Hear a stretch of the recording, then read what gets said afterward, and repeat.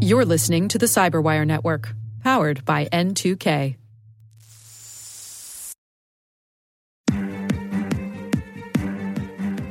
Welcome to Afternoon Cyber Tea with Ann Johnson, where we speak with some of the biggest security influencers in the industry about what is shaping the cyber landscape and what should be top of mind for the C-suite and other key security decision makers. I'm Ann Johnson. Today, we're going to speak about the explosion in cyber attacks and what it will take to defend against them. And listeners of this podcast know by now that every organization, even the most sophisticated intelligence agencies, are vulnerable to cyber intrusion. The solution, according to today's guest, is a collective approach to threat detection, an approach that focuses on sharing intelligence across the public and private sectors. I'm thrilled that joining me today is former National Security Agency head Keith Alexander. A four-star Army general, General Alexander led the NSA from 2005 to 2014, longer than any other sitting director. He was also the first commander of the U.S. Cyber Command, which he led from 2010 to 2014. General Alexander now heads his own cybersecurity firm that is building a solution for protecting enterprise networks. Thank you so much for joining me today. Thanks, Ann. It's an honor to be here. We're recording this podcast at a really interesting time where we're in the midst of a global pandemic and people are, working from home. And talk to me about any change you've seen in folks you just talk to on a regular basis about how they're adapting to this entire working from home environment. Well, that's a great question, Ann. When you think about the change in technology over the last decade, a decade ago, working from home would have been extremely hard. We didn't have all the streaming video. We didn't have all the capabilities that we have today. Think about Zoom, Google, Hangouts, all these streaming media is a result of the 4G technology and everything that's gone on over the last decade.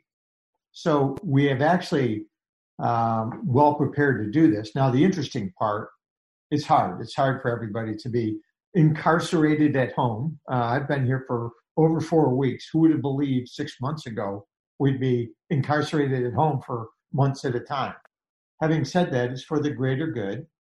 I think companies like mine can actually continue operations in cyberspace, whether we're together in the office or we're doing it collectively from home. The big change, we need to make sure that our networks are secure. We use VPN technology. We use multi-factor authentication, everything that you would expect in a company. But we can do this. Yeah, I think that's all really valid. We actually have been talking a lot about that. We think in some aspects, work is going to change permanently. There will be probably more reticence of people traveling. They're going to travel, but is there more scrutiny on it, right? Are there jobs that truly could be done in a more remote standpoint, even permanently, or maybe mostly permanently? And that is going to drive technology, right? Technology has to adapt to what workers need, and security, of course, has to adapt to what workers need. So I think that when we saw early is that folks were sending their workers home because they had to maintain business continuity and they had to comply. And, for the greater good, they needed less people in the office, and security came, a week or two later. We have to, I think, be earlier in that to enable people to know that when they need to send folks home, whether it's another, hopefully not, but another pandemic, or whether it's some type of situation where you need to think about business continuity and your workers working remotely, that we can put security on the front of it rather than on the back of it. That's my goal. Yeah. In fact, if you think about this, it's going to change forever because we've got to think about how you ensure if somebody's infected that they don't spread the disease, not just within a community, but internationally. The way this was spread, we didn't have a good way of tracking that. How do you get out in front of that? And what is the biotechnology that helps you get there, from knowing that a person is immune and therefore virus-free to ensuring that they've been inoculated? How do we do that within a country and internationally? These are the issues that I think countries are going to face. And COVID-19 is the first of these that really puts that front and center. So, it's interesting. We have passports. I suspect we're going to have phone data that shows that we've had our inoculations and where we are in that. in order to enter other countries. I think that's something in the not too distant future. So having kind of a passport for your current virus state is going to be something other countries may start to demand. So we've got to get good at this. It's going to challenge our biotech community. It's going to challenge our networks. It's going to challenge our security. I think, but that's part of our future. You know, I know you've spent a lot of your career thinking about the balance between security and protecting society and privacy. So I'm curious on your point of view on how you enable that, right? And I'm not putting a value judgment on whether it's the right thing, but how do you enable that and still protect privacy?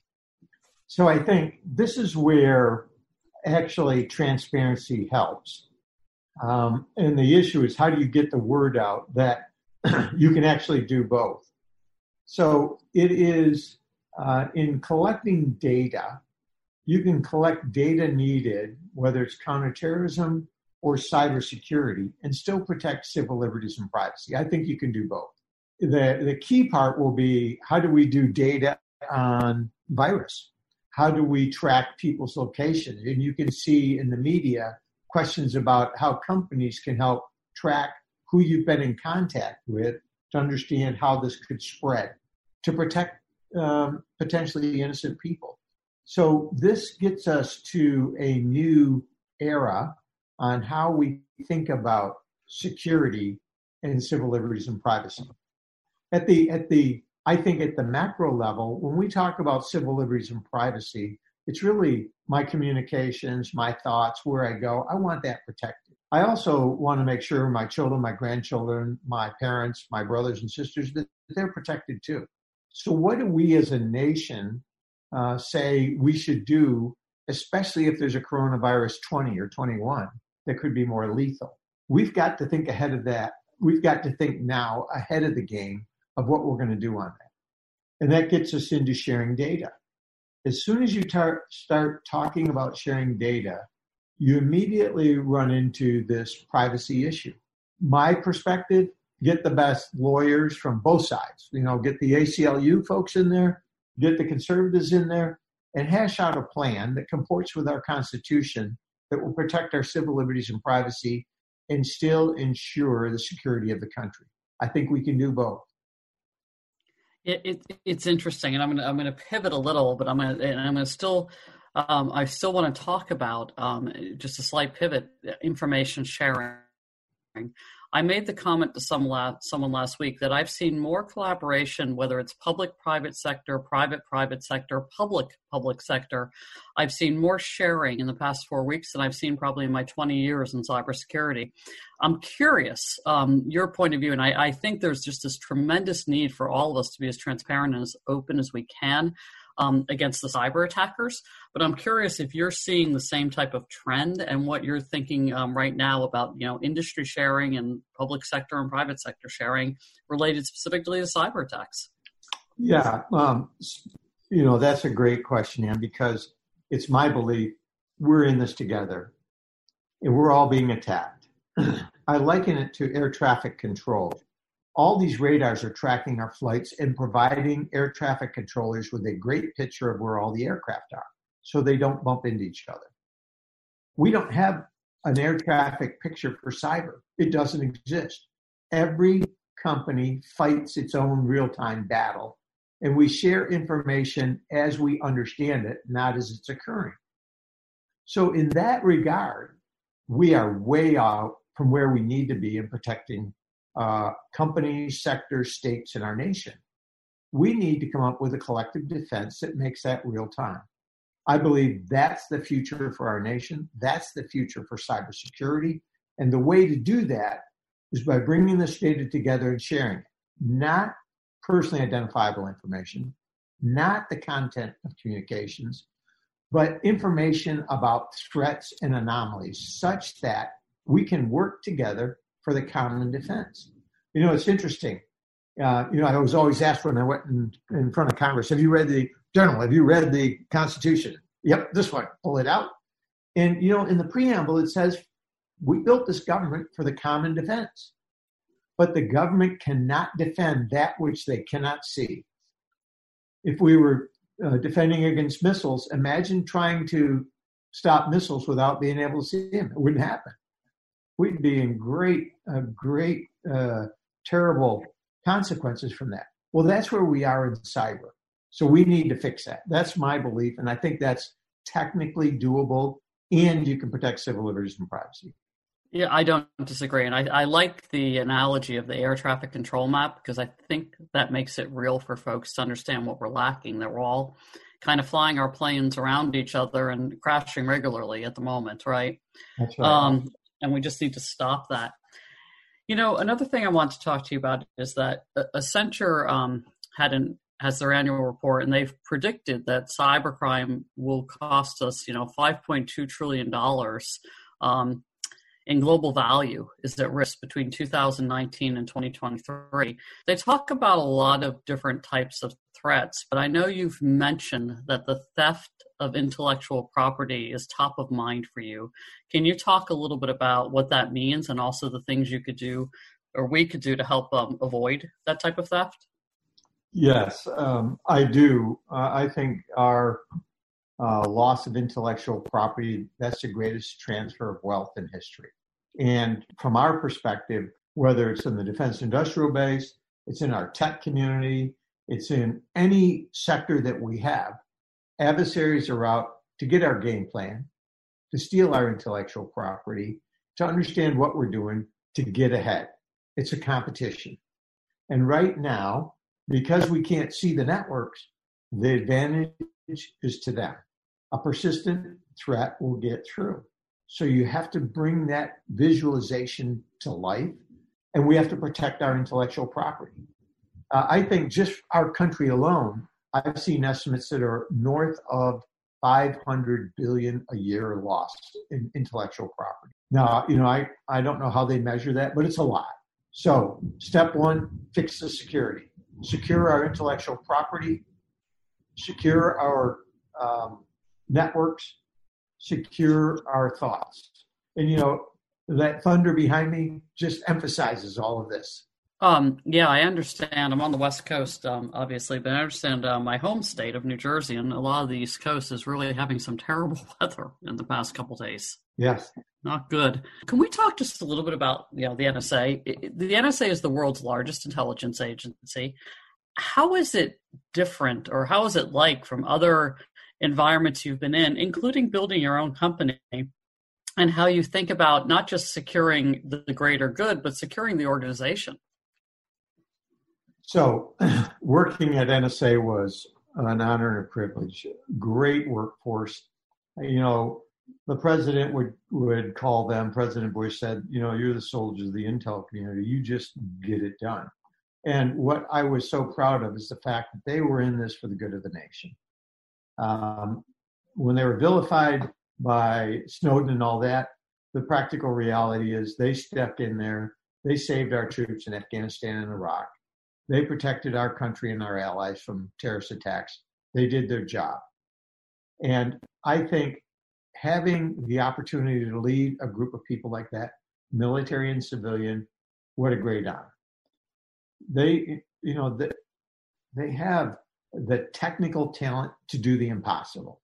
They can bring this information together. They can solve problems. They can help industry. They can help our government. They can help our allies.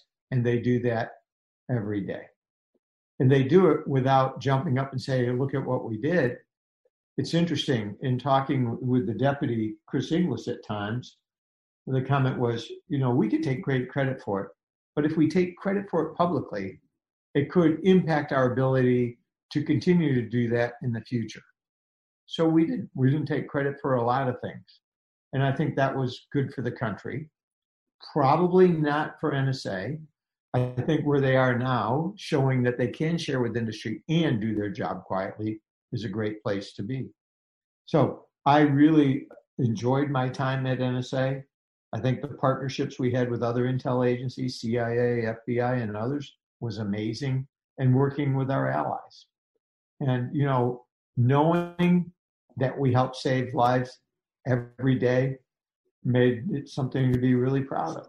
That's amazing that you were able to have, most of us in our careers aren't going to have, our jobs are impactful, but we're not going to have that type of experience that we can say our job helps save a country, right? It's incredible to me. Yeah. So in recent years, let's go to the, kind of the elephant in the room. Look, in recent years, with the tools that were leaked from NSA, the adversaries have had, a good time repurposing and using those. But I still think that the U.S. cyber warriors were better equipped. So how are those cyber warriors addressing the risk from our own cyber weapons, but also addressing the risk just from all of the growth? And we're seeing substantial growth in R&D for cyber weapons, right? So can you talk a little bit just how our cyber warriors think about those things and what they're proactively doing today? So there are groups now headed up by the administration to weigh, do we use a new exploit or do we push it out to industry? And when you say, do we use it, can that be used to help our nation stop terrorist attacks, protect our soldiers, sailors, airmen, and Marine around the world, protect our allies? So you actually have a really tough set of decisions. What do I give up and what do I keep to help protect our nation? That's a really tough call. And then what we did when I was there, and I'm sure it still goes on, is if something is leaked or given up, we share that as quickly as possible with everybody so that they know that that's out there. You can come up with a patch to resolve that vulnerability and get it out. That's the part of the future that I think we've got to get really good at. Ideally, if we could do this, Dan, here's where I would go. If we could ensure that the internet was protected 100% and we didn't have to worry about somebody getting in, we could be that good. It would hurt our collection, but it hurt everybody else's. We could secure it 100%. We should do it. The problem is we can't. So now you have to have good people making the best choices they can, working in an interagency process for the good of the country. And those are decision calls. You can't ever really think about what happens if somebody gives this up. So people that have leaked information, they should be put in front of a jury of their peers and face a trial and then let it fall where it may. I think those kinds of things, those people shouldn't be hailed as heroes. What they should do is they should be held for what they are, people who are giving up our nation's secrets that could hurt our country, hurt our people in the field, and I think held accountable for that. We need to do that better.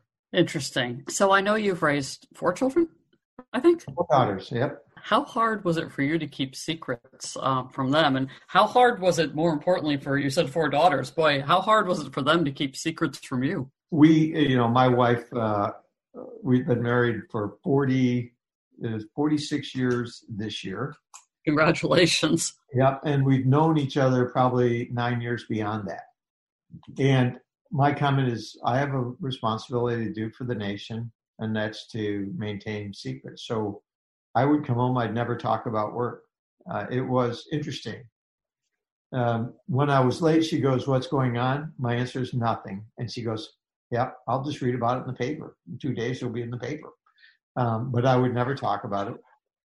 And it's hard to break that thought process. And now that I'm out in the commercial sector, what did you do today? I'm very, not tight-lipped, but I just don't talk about it. I think from my time at NSA and in the Intel community, you learn there are things that we need to do for the good of the nation. Just don't talk about it. And so you flip a switch. You're at work and then you're at home. And don't talk about what you're doing. Don't even try to beat around it. Just, it's work. And they ask what's going on. How's it going? Great. That's it. One word, great. Can you elaborate on that? Really great. And I think that's the way the nation wants your military and your intelligence community to operate. You want them to keep those secrets to help ensure that we can bring back our folks and save our country and our allies. And that depends on being able to keep secrets.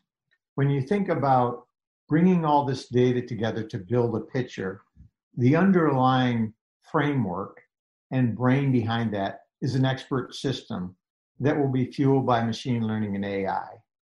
Imagine the attackers in the future are going to use artificial intelligence to attack our networks from hundreds of different command and control sites with thousands of different versions of malware to try to penetrate it. And they can push that at us faster than we can respond to it in a manual mode. So our defense is going to have an expert system with machine learning, with artificial intelligence. Think of that as a next generation AI, a computationally complex system that will help us address those threats, combat those threats at network speed. The adversary is going to use AI to attack us. We're going to need AI to defend us. So the evolution of that in cyber is going to be hugely important for us. That's fantastic. I do think that there is a lot of opportunity and a lot of risk, and it's one of those areas we need to see continued both investment, but also, to your point earlier, government collaboration with the private sector to drive those solutions in a way that they're going to be the most effective and fast. Exactly. So you've been the victim of identity theft. Someone took, it looks like, a $9,000 IRS refund in your name and used your identity to apply for credit cards. Talk about your personal habits and how you keep your devices from being hacked, but also any advice you can give our audience to prevent this from happening for them. So this happened while I was in government. It actually, when I was at NSA. And it's interesting because as the director of NSA, you can't say, well, I'll get these guys. I'll go get them. You can't do that. You know that many in our government, their personal data was stolen. Their name, their address, their social security number, and others, mine included. What had happened, ironically, is in January, I think it was 2014, I was doing the taxes to complete them and get them done on time. And I clicked on TurboTax, enter, and it said, you've already filed your claim. And I thought, I just pressed the button. I couldn't have filed the claim. So I pressed the button again. It said, you've already filed your claim. So then we called up. And I said, something's not right here. It says I filed my claim, but I'm just pressing the button to push my claim in. And the guy goes, well, it shows here that you filed a claim for $9,000. And I thought, wow, I was going to have to pay $1,600, and this guy's getting back $9,000. Maybe he should do my tax return. Actually then said, well, that one's false, so stop it. So we actually caught that before he could actually get a check. Then brought in the FBI. And it's their responsibility in the United States to take care of these. And they did a great job. The FBI field office out of Baltimore did an amazing job, caught the guy, and they went to prison. Now, having said that, the real issue that you bring up, so that was 2014. When that happened, what we did is we said, okay, so we've got to have a way of knowing when somebody's applying for a credit card in our name. We got LifeLock. And so there are two things that I would encourage people to do. One, get LifeLock. That tracks your credit history and things like somebody doing a new credit card or something like that, and they can immediately stop that. That's the first and most important one. And the second is LastPass, or some kind of capability to have world-class passwords and a vault to keep them in. So do both of those. We do both of those. And I think what that does is it means anytime somebody says, I'm going to put a credit card in Alexander's name, when that hits, LifeLock gives us an alert. Is that us? We say no, they stop it. I think that's a great way to do it. We need things like that in the future to help all people do this. So people who are victims of loss, which I think now, given the volume, everybody in the United States has lost their data somehow. Using something like that is really important. Yeah, I think that those are great tips. We talk to end users about using those type of tools, using multi-factor authentication, and also educating themselves on phishing attacks, right? Is there anything else you want to tell our audience as we sign off here? Well, I would. I think a couple things. We're going through some tough times, as we talked about with the coronavirus. We have a great country. We are the ones who built the internet. We've done all these great things. And as we come out of the coronavirus, there are some lessons that we can learn on how we can operate in the future with all this going on. And we do that by working together as a country. In this regard, it's the same thing, whether it's cybersecurity, working together for collective defense, working together to protect elderly and those who are at most risk, working together to protect the future economic welfare of our country. If we work this together, we will get past this, and when we come out of it, we'll be stronger. And so our thoughts and prayers go out to all those who have suffered, all those who have lost loved ones during this crisis. And we hope that all the rest of those who are sick get better. So that's what I have, Ann. Thank you, an honor and privilege to be here.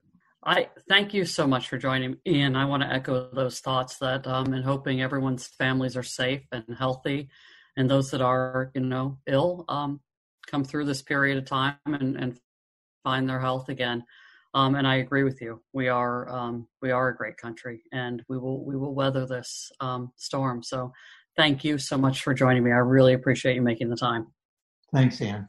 So I've known General Keith Alexander for a while, and we've served on some panels together, done some thought leadership work together. And I find his point of view to always be informed, to be refreshing, and to be fairly direct. So having him as a guest on my podcast, I knew would lead us to a conversation that was actually really impactful and meaningful. My takeaways from this episode were that resonated with me again was the need to be transparent, the need to balance privacy and security, and the need to work together from a public-private sector, public sector, and private sector. If we do all of those things, we're going to have an advantage against the cyber attackers. I want to thank our audience for listening in, and join us next time. We're going to have a lot more coming up on Afternoon Cyber Tea. Thank you.